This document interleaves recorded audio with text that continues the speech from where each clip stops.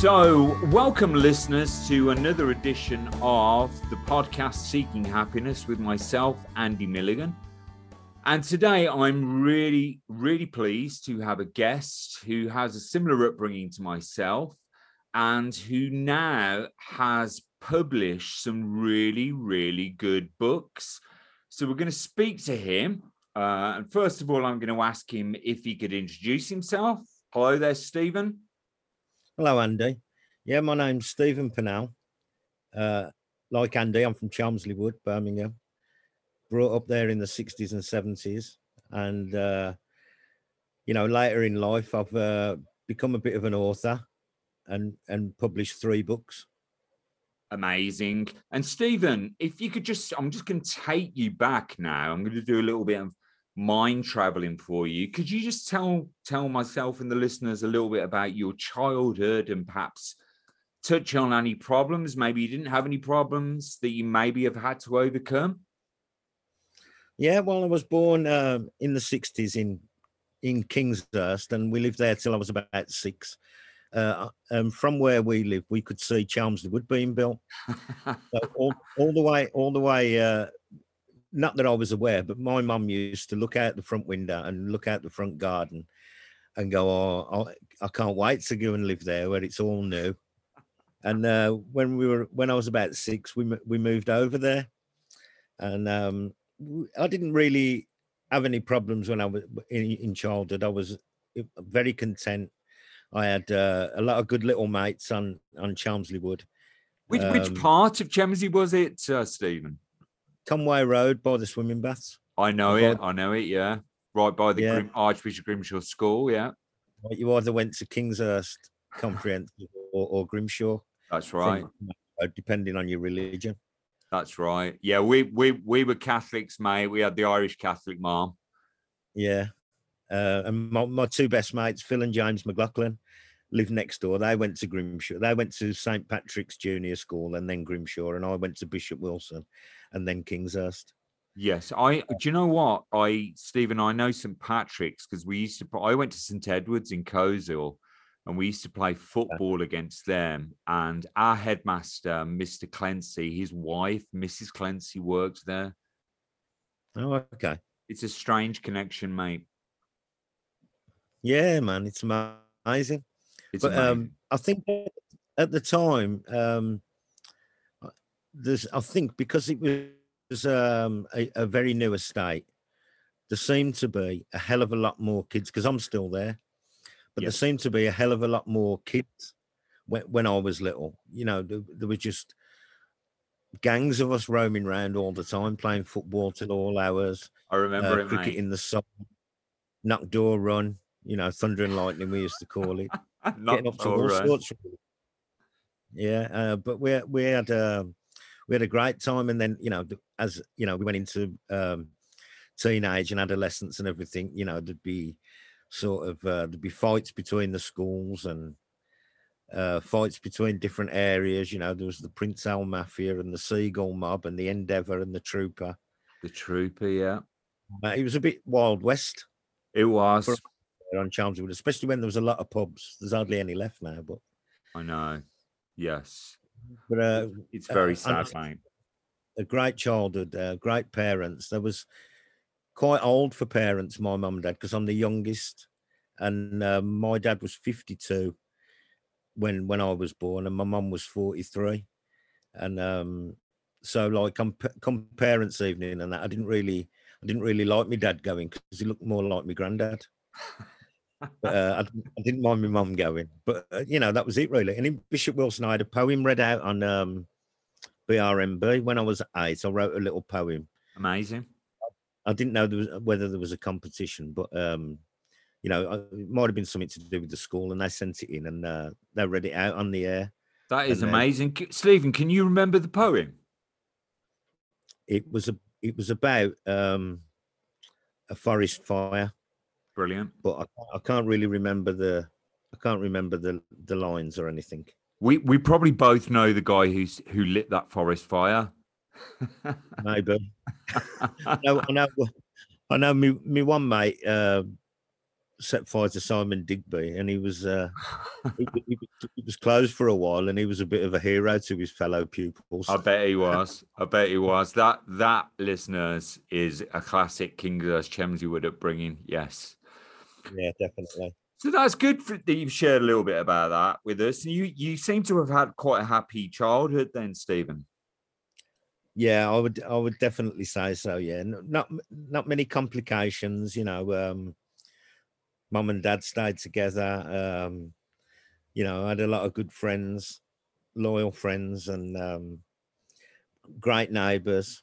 It was in the days when, but I think by the time you was about maybe 10 or 11, Mum and dad could go to the pub and leave me on my own. And when I got a bit lonely, I just went round next door.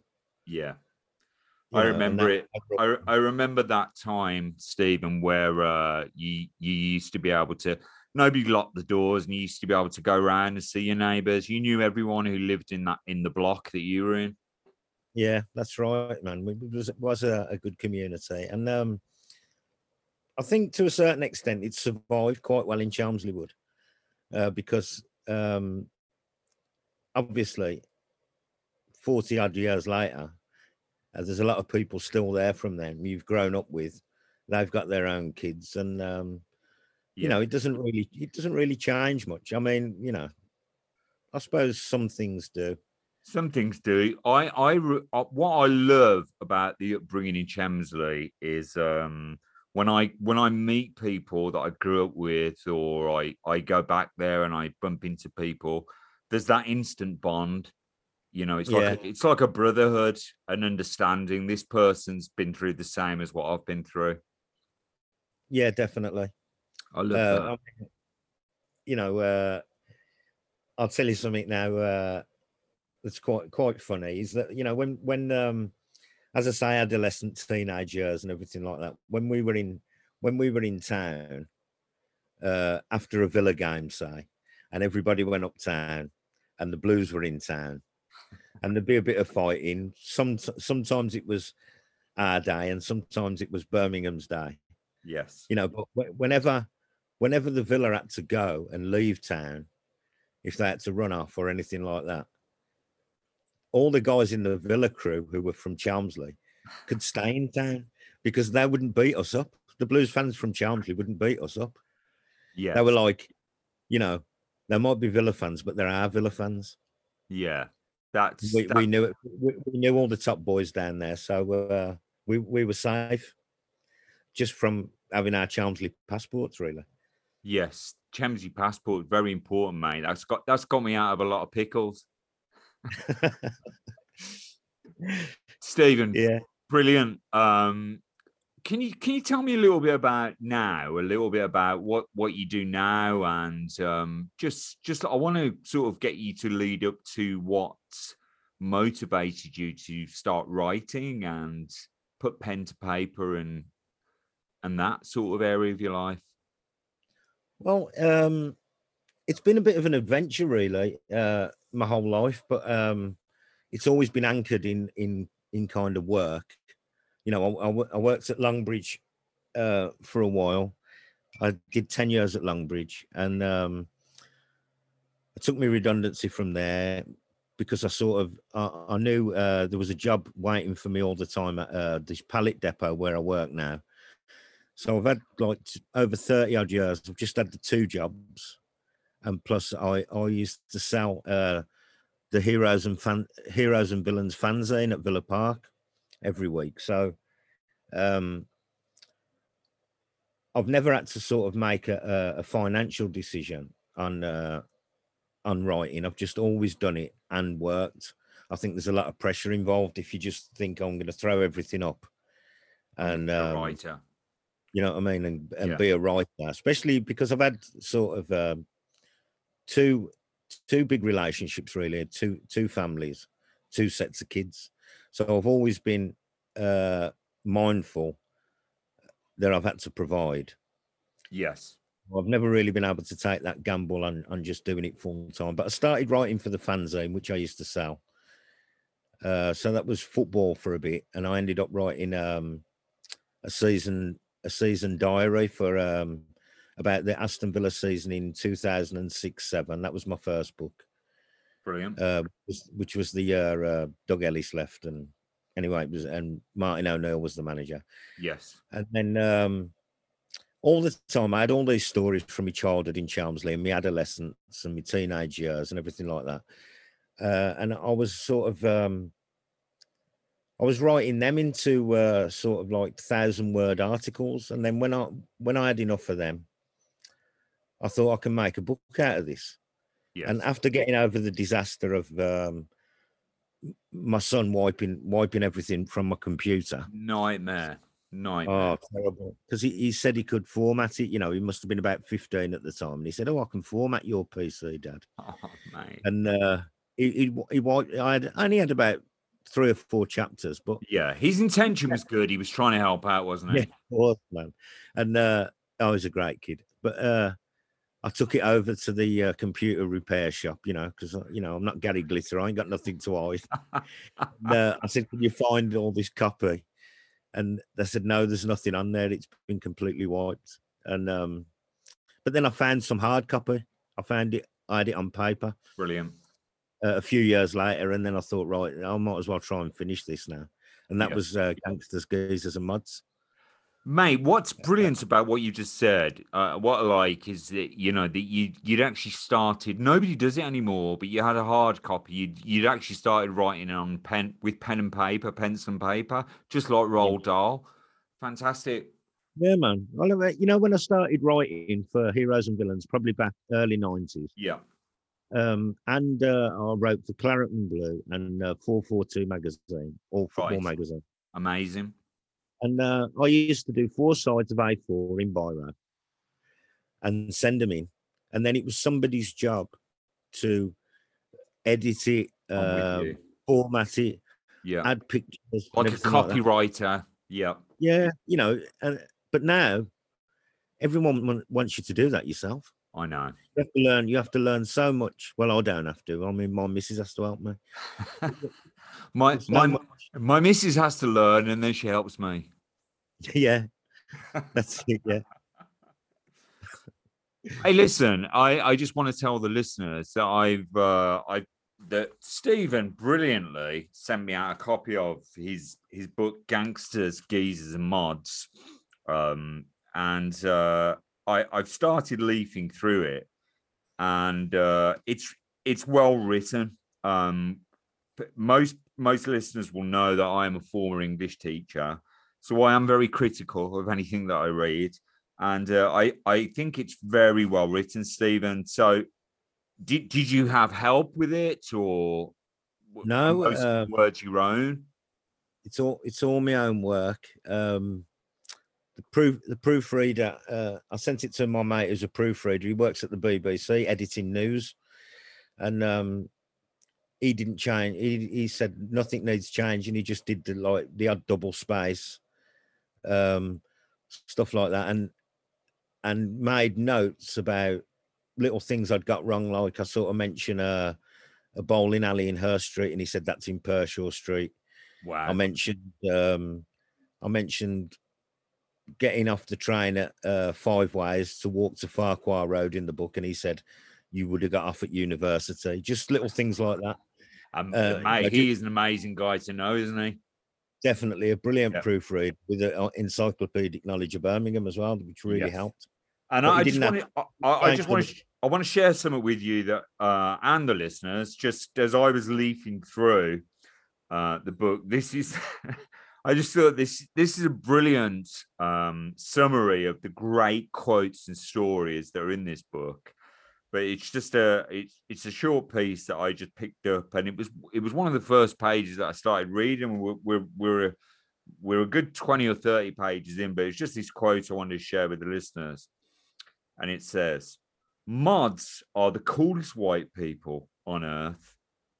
Sorry to discriminate, but Samuel L. Jackson, who else you mentioned there, Chris Gale, and Alfie Jam are the three. Do you know what, mate? I'll tell you what it is. I haven't even got my glasses on.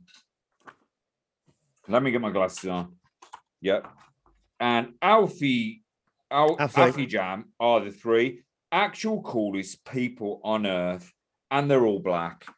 And I just thought that for me was just a really good insight into how good this book is going to be when I read it. And I highly recommend at this point that people really, really try and get their hands on it. If they want to get their hands on your book, Gangsters, Geezers and Mods, and any of the work that you've done, Stephen, how can they do that? How can listeners do that? Well, you can get Gangsters, Geezers and Mods from Old Dog Books. That's the publisher, or you can get it through Amazon and click on. There's the ebook is there for Kindle, and the paperback. There's a button if you want to go to paperback. And my first book I think is out of print. Really, you can only get it on eBay secondhand. What was that one? That was called Star Spangled Villains. And my latest book, King City, which is about the diverse Birmingham music scene. That's available everywhere. Waterstones, Amazon. Amazing. Foyles, WH Smith. Everywhere. Have you got any mention of Casino in there?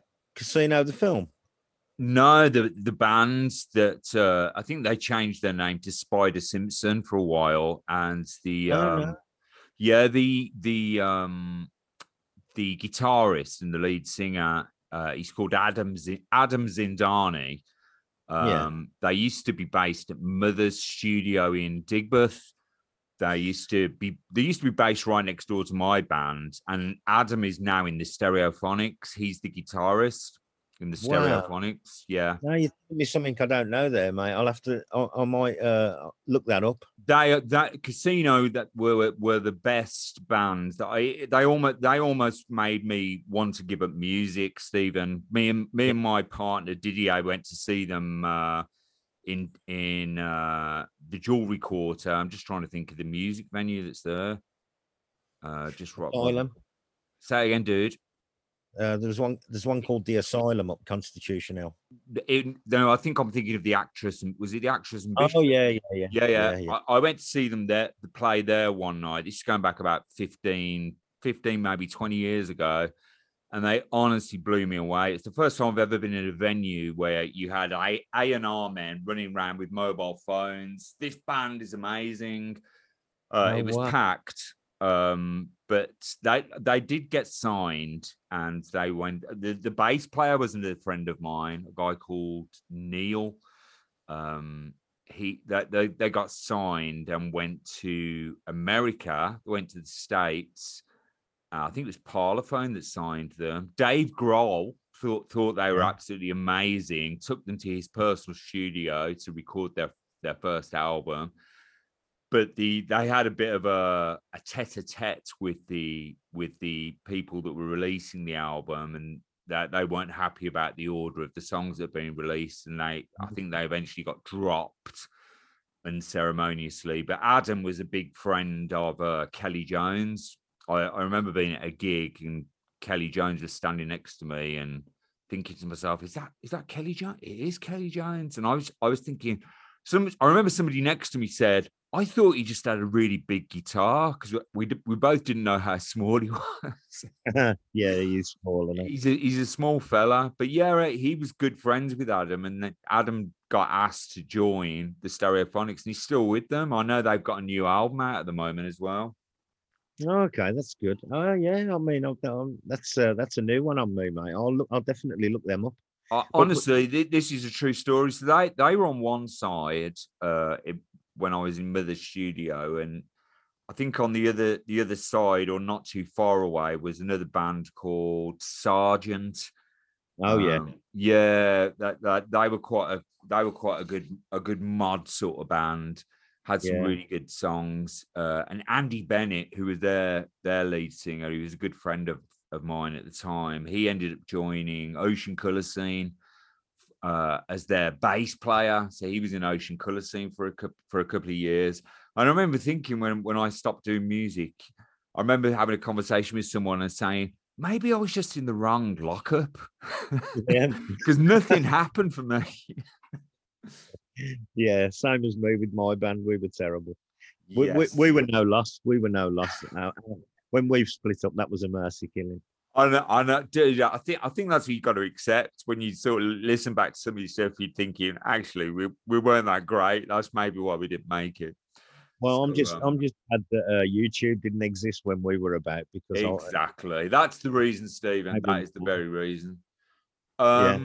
What I wanted to talk to you about, again, just staying on the writing for a second, you must have been quite nervous about releasing a book, about letting other people see your writing and how it was going to be received. How did you overcome that? How did you, this podcast is very much about seeking happiness and about doing things that perhaps you think you're not capable of doing, trying to encourage people to do different things in their life. How did you get to that point where you thought, I'm going to do this? As I say, I wrote my second book over. I mean, my first book was quite. There was quite a lot of input from the editor, Dave Woodall. In effect, really, it was probably about 60-40 or 70-30 between me and him. Right. And he'd written a few books, so I had no qualms when he decided that it was good enough to be released. I had no qualms about that one. The second one, it took me years to write it, and I was getting frustrated with it. It was like dust on a shelf in my brain. Do you know what I mean? It built up and built up, where I thought, I've rewritten it, drafted it so many times. I'd read it about 400 times. I thought it's just going to drive me mad until it's out. So, and when I sent it to my friend who's a proofreader for the BBC, and he said it was good,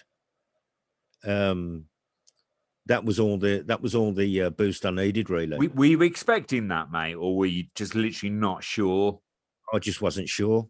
Yeah. I just wasn't sure. I did send it to the editor of my first book, and he said it wasn't long enough. Right. And funnily enough, the proofreader also said to me, you could just do with elongating the ending. He didn't tell me what to say or anything like that. He said it needs to be a bit longer, and all he said was maybe build up the tension a bit.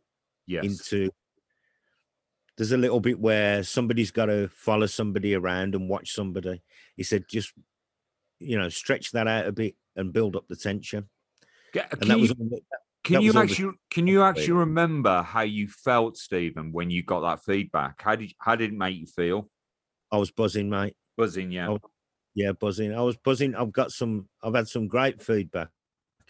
I mean, Gavin Monaghan, who's a music producer at Magic Garden Studios, he's produced The Twang, Jaws, editors, loads of people. And he said he was one of the first people to buy it on ebook, and he said, I've just read your book. It's fantastic. I couldn't put it down. And honestly, I was close to tears. I was that chuffed, because I thought it was good, but I just didn't know. You don't know, do you? No. I thought, if I made these stories that are very personal to me interesting enough to maybe for people who don't know the locations, and stuff like that. And I think I have. It's got fantastic reviews on Amazon. Yeah. And in the end, I sent it to a company called Word to Kindle to format it for me so it could be uploaded onto Kindle. And I just did it myself, and just basically friends buying it at first, and then word of mouth and everything did the marketing for me. And it sold quite a lot on Kindle, even though it's $6.99 on Kindle. And that created a demand with people, sort of, people who don't get on with the internet or Kindle and stuff like that, saying, there's got to be a paperback. Yes. And, and then we got that together. And then that was just a DIY job as well. Just got my friend who's called Mark Eagles, who's a printer. He's got a printing shop in town. He made the book out of a PDF, and then I sent it to an actual publisher, and the first publisher I sent it to took it up, and now they're publishing it now. It's amazing. Just listening to, I mean, well, I want to say this, you know, that analogy that you used there earlier about dust on shelf. I thought that was brilliant, because I think everyone can relate to that. You know, you've got things in your brain that sometimes you touch back on, or your memory, and think, oh, I should do that. And you don't get around to doing it. And this is very much why I started the podcast, trying to encourage people to dig deep and do all those things that they wanted to do. And you've really set the bar high, Stephen, because you've said to yourself, you know what, I want to achieve this. And it is quite you can leave yourself in a vulnerable position when you expose your inner thoughts and your personal feelings to people. It's quite a daunting task, and you seem to have overcome that. And I think that's what's really exciting for listeners, especially for me. Thanks, mate. Yeah. Well, I mean, I suppose with it being quite a lot of it is autobiographical as well, so it is very personal. But I've made it a fictional story, and I've included basically a lot of things that happen to other people. I've distilled them down to about 4 or 5 characters. So it's not quite true. It is true, and it's not quite true. One of the reviews said it can be read as fact or fiction. Right. It could happen. Yeah. It could have happened. It doesn't matter, because you'll lose yourself in it anyway. Of course. While it is, a lot of it is personal, especially the stuff about my parents and stuff like that. Yeah. It's hard for the reader to tell which is fact and which is fiction. So that sort of takes out the kind of completely opening my heart, and you know, where which is all definitely me. Basically, it's just the main character, and I know a lot about the main character because a lot of the stuff that happens to him and a lot of his adventures were the ones that happened to me. Yes, and that's, do you know what, it's an amazing thing. You know, on a personal level, we were talking before we started this interview just about that I made a lot of changes, and I've discussed them during the ongoing podcasts, and been doing some acting. I started off doing extra work, and now I've moved into sort of the acting environment, let's say. And it's trying to do auditions, even showing them to my partner and to my children when I've done auditions, and get them to, I'm like, oh, what are they going to think? You know, how are they going to react to this? You know, what they're going to say? Are people going to laugh at me? You know, are people going to think that I've done, you know, a really bizarre thing? But it's almost like a gamble, Stephen, you know, a good gamble in your head, that you're changing things. You know, some people, you know, go through life and they think, well, I don't know how to go about making a change, you know, and they think, well, I've just got to stay on this road that I've become used to. You know, there is no other option. And, you know, I think I'm here, and the reason I'm interviewing you is to try and tell people there are other options. There's other things you can do. Everybody has a story. Everybody has a different thing that they can do, a contribution to society. They can make themselves a little bit happier by making small changes a step at a time. That's just incredibly brave that you've done, by the way. It was it was just a very funny decision, mate. At the time, you know, it's been 12 months now since I resigned my teaching job, but I did discuss it in an earlier podcast. What happened to me, which really changed my outlook, Stephen, was I got diagnosed with MS. Okay. And it was a real shock to me. It changed everything. It was a real life change, a curveball. And I wasn't expecting anything like that. I've always been fit in my youth, and you know, as I've grown up, I've tried to stay fit. And you know, I just had this moment where I was just, oh, what's going to be the changes for me, what's going to happen. I don't know. I don't know how long I've got before there's going to be some serious changes in my physicality. And I just thought, I just want to do all those things that I thought about years ago. I wanted to be an actor. I wanted to do writing. I'm certainly, and I've discussed this before, I'm certainly not saying don't become a teacher. Teaching is a good thing, and I still teach on a Saturday morning to disadvantaged and vulnerable children. I go to a private company in Walsall, and I spend most Saturday mornings just teaching kids there because I want to stay in that environment. I love teaching kids. Yeah. And that's go on, dude. I should think teaching's a vocation. Yeah, it is. It's like music. It's like writing, mate. It's a calling, and I think once you've been called in that direction, it's very difficult just to stop. And I think that the reason I went into teaching, just going back to what we said about growing up in Chelmsford Wood, I don't think there was much expectation from some of the teachers that I had when I was at Archbishop Grimshaw. I think they just expected most of us to join the bloody military or something along those lines. So I just wanted to do something. I knew I was fairly educated, and I wanted to share that experience with people. Just trying to help other pupils and other children. Before I waffle on too much, Stephen, because I've got a tendency to do that, I'm going to ask you: can you think or reflect upon any experience of any difficult situations you dealt with recently, whether it be the COVID crisis, whether it be the worries of the Ukrainian war? Can you think of anything that's really given you a difficult situation or a hard time that you've had to overcome in recent years? I think, in terms of life experience, probably like splitting up with my first partner who I had children with.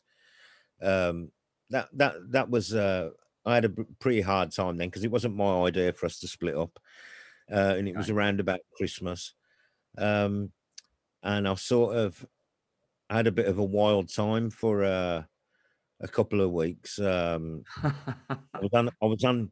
It was just before Christmas. We had great holidays at the Rover. We got a fortnight off for Christmas. Yeah, everybody was out. I was in sort of a crisis. Everybody was out all day drinking, and it wasn't sustainable. And when I by the end of the fortnight, I couldn't wait to get back to work because it would keep me out of the pub. And my mate, one of my best mates, Calvin, who used to give me a lift to Longbridge at the time, he said he'd come to pick me up at the time we were due to go back to work, and he said I got in the car. He said, I saw you staggering along Bosworth Drive the other day. And then and like I thought, this is not sustainable. I've got to, now I'm back at work, I've got to sort of knuckle down, start making it possible for me to see my kids, because we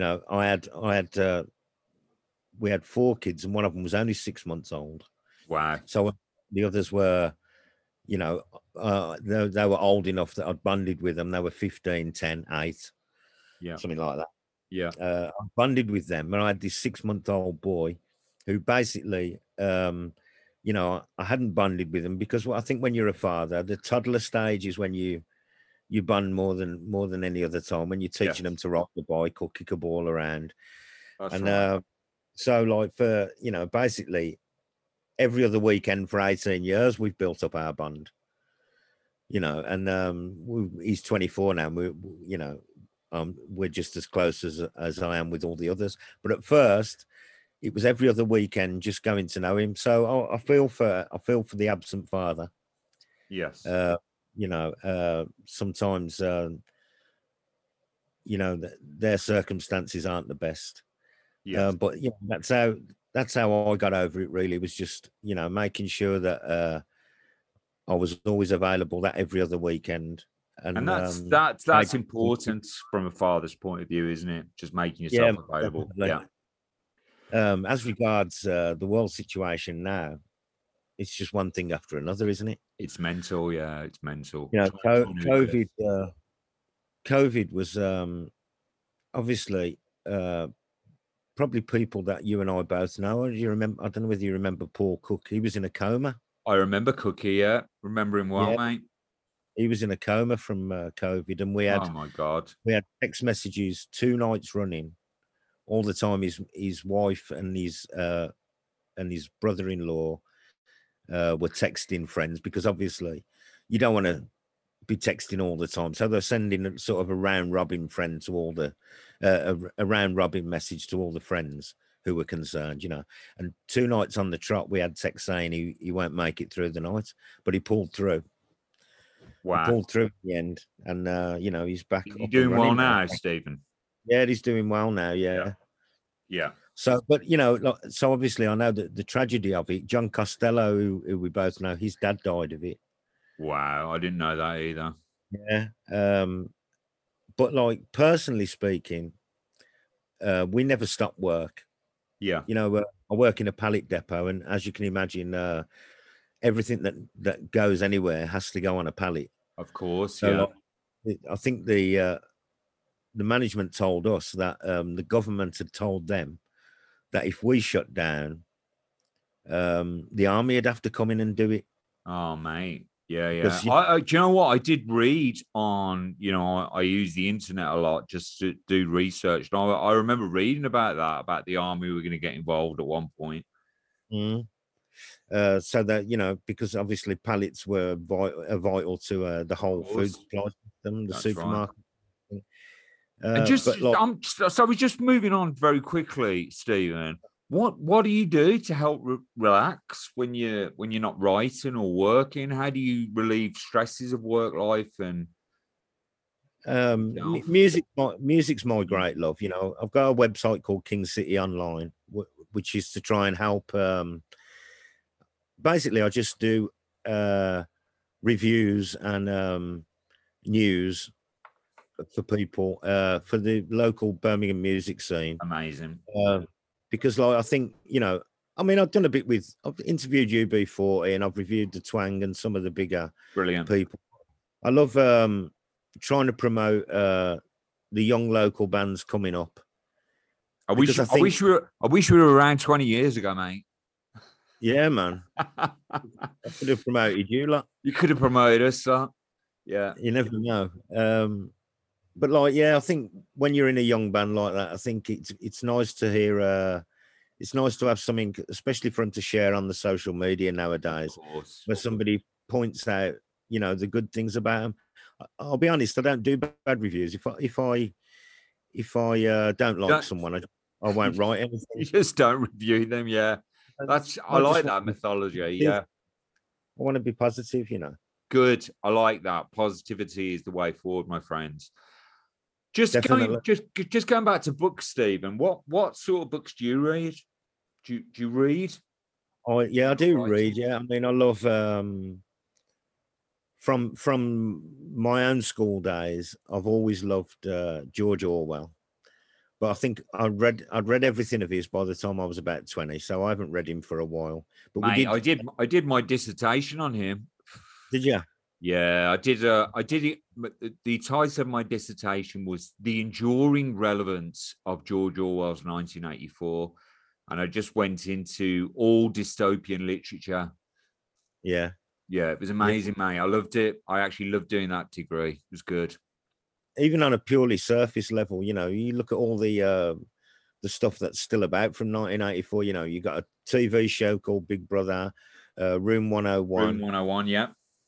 I think sometimes we're getting pretty close to how many minutes of hate was it where people used to turn up and hate on the guy, Emmanuel Goldstein. I know, mate. I remember it well.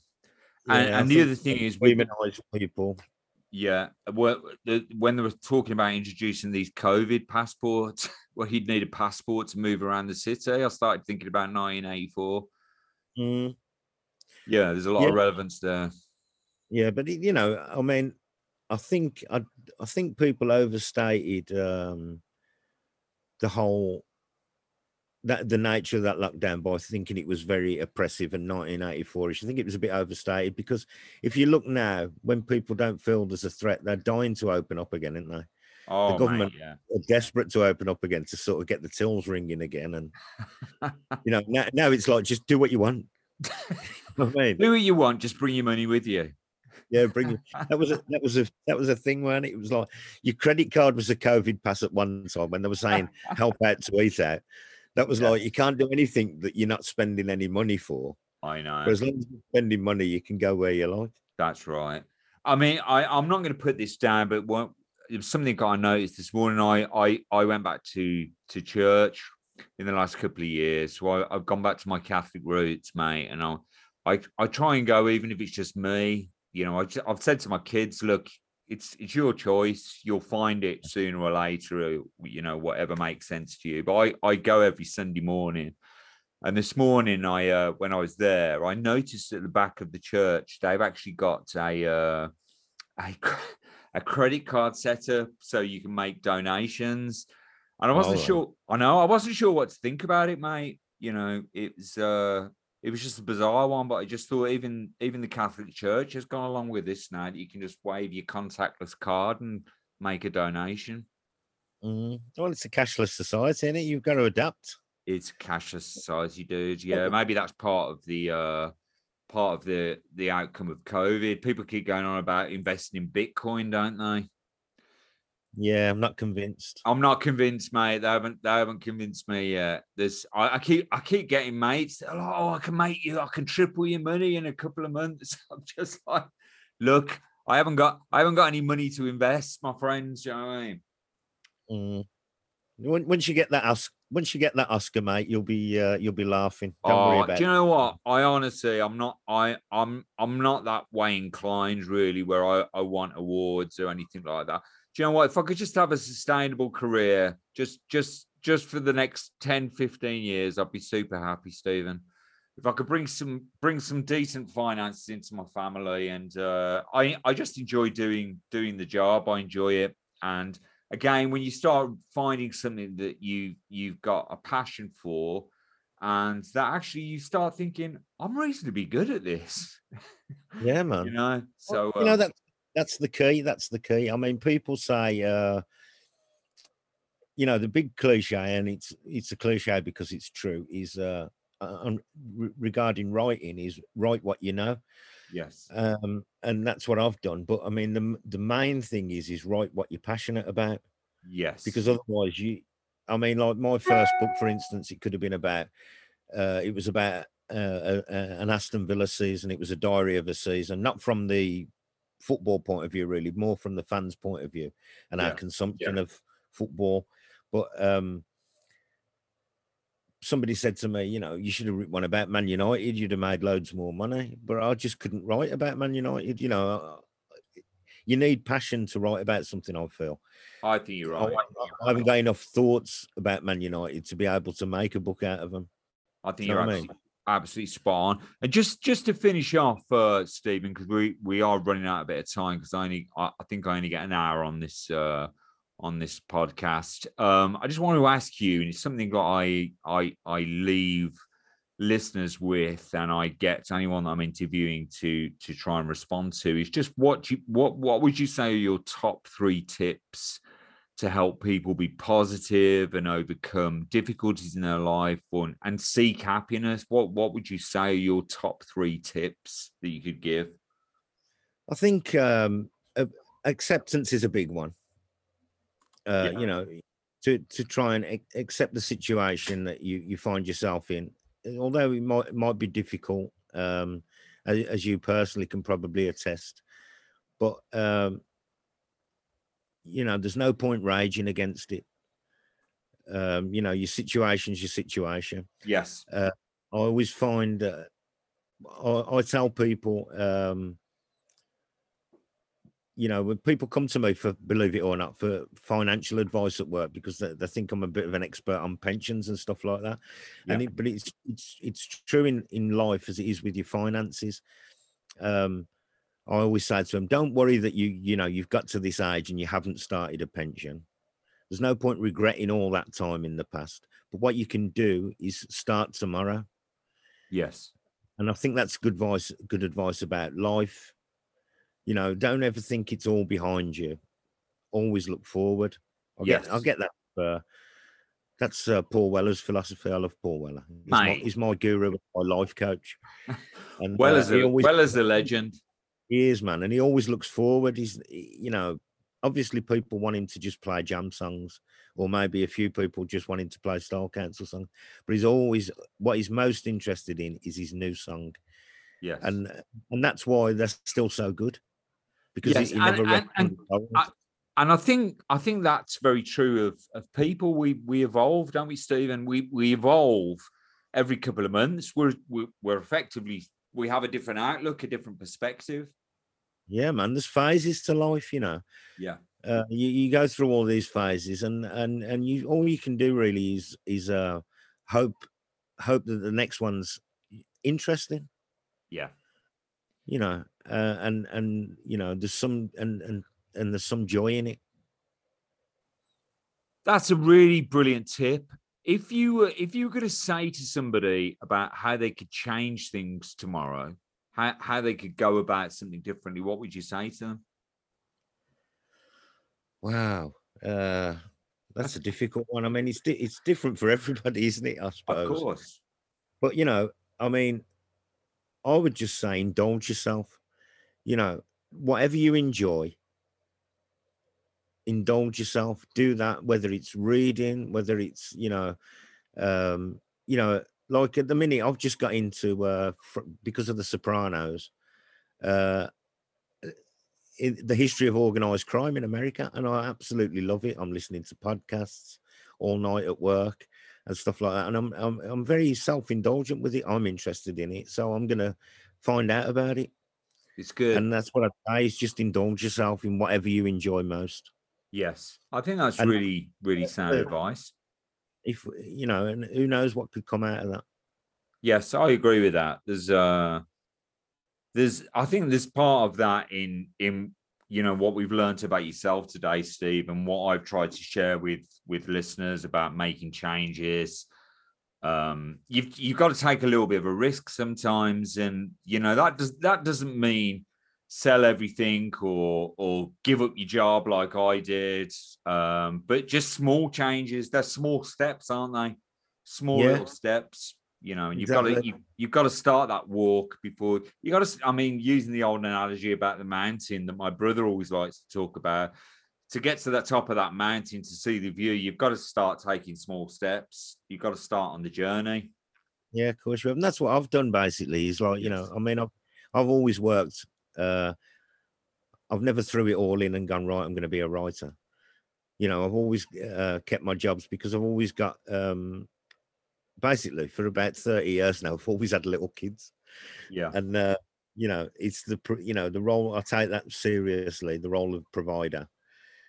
But at the same time, I've managed to sort of monetize my hobbies a little bit as well. Brilliant. And I've always had hobbies that have really added something to my life. So, yeah, man, indulge yourself and take it seriously and get into it. Stephen, I think that's a great way to end today's interview. It's been fantastic talking to you. Such a life learning experience for me, just to have a chat with you and learn about your writing. And just thanks for sharing a little bit about your own personal life as well. Thanks, Andy. That was great as well. It was really lovely chatting to you, man. And just before we go, could you just repeat, just for listeners, where they can get hold of your books again and your website, just so they've got that? I will make sure that gets published on the website as well, so they can get that. But just to leave people with that, where they can get copies of your books again. Brilliant, mate. That's Gangsters, Geezers and Muds is available from Amazon and Old Dog Books, the publisher. Apparently, if you buy it from Old Dog Books, they make a bit more money out of it. Amazon rip them off a bit, I think. And my other book, King City, which is Adventures into the Diverse Birmingham Music Scene, is available from W.H. Smith, Amazon again, Waterstones, everywhere really. And then my website is King City online. So just type in kingcity.online and it should take you there. And that's news and reviews from the present day Birmingham music scene. Stephen, you're a legend. Thanks again. Thanks so much. Brilliant, Andy. Nice to speak to you, man. Keep Excellent. in touch, man. I will keep in touch. And, mate, I'm sure we've got so many other things that we can talk about. It was brilliant. Definitely. You have a great day, dude. And I'll catch up with you real soon. Okay. Cheers, Andy. God Bye bless. now. Take care. God bless.